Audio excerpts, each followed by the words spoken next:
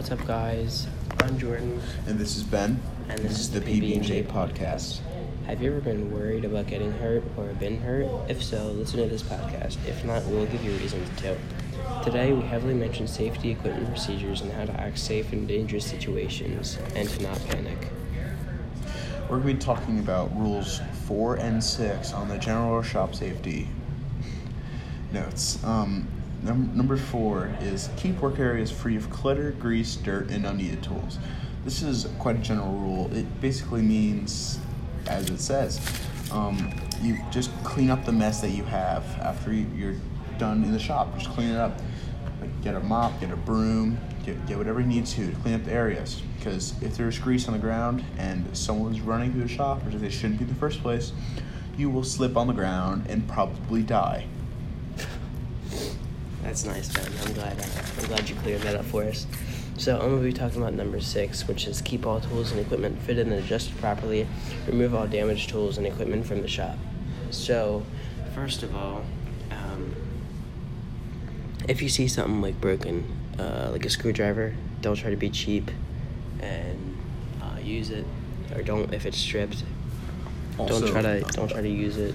If it is broken, don't try to fix it yourself. Don't use duct tape or anything like that, because then it's definitely going to break and you're probably going to die.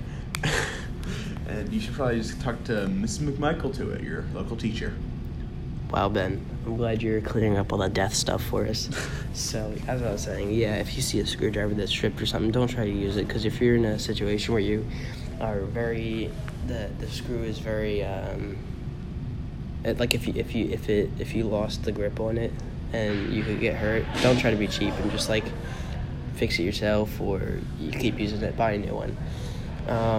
Also, keep all tools and equipment fitted and adjusted properly.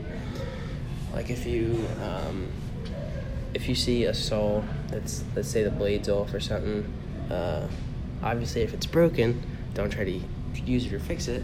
But if it's just a little bit off or something, try to always keep it adjusted, because you don't want to be cutting a piece of wood and have it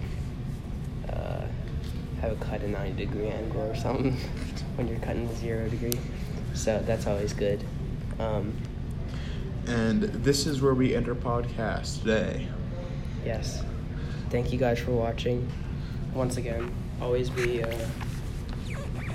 always be safe. I mean, it wouldn't hurt to be safe, which that's the entire point of being safe, to not die. And always, if you see something broken, don't fix it. Buy a new one, unless it's like $3 million. Or if you see something not adjusted properly, like a saw, like I said, try to adjust it. So, thank you guys for watching. Thanks for everybody tuning in the podcast today. I hope we gave you lots of reasons to be safe, and yeah, have fun out there, guys. Be safe or you will die.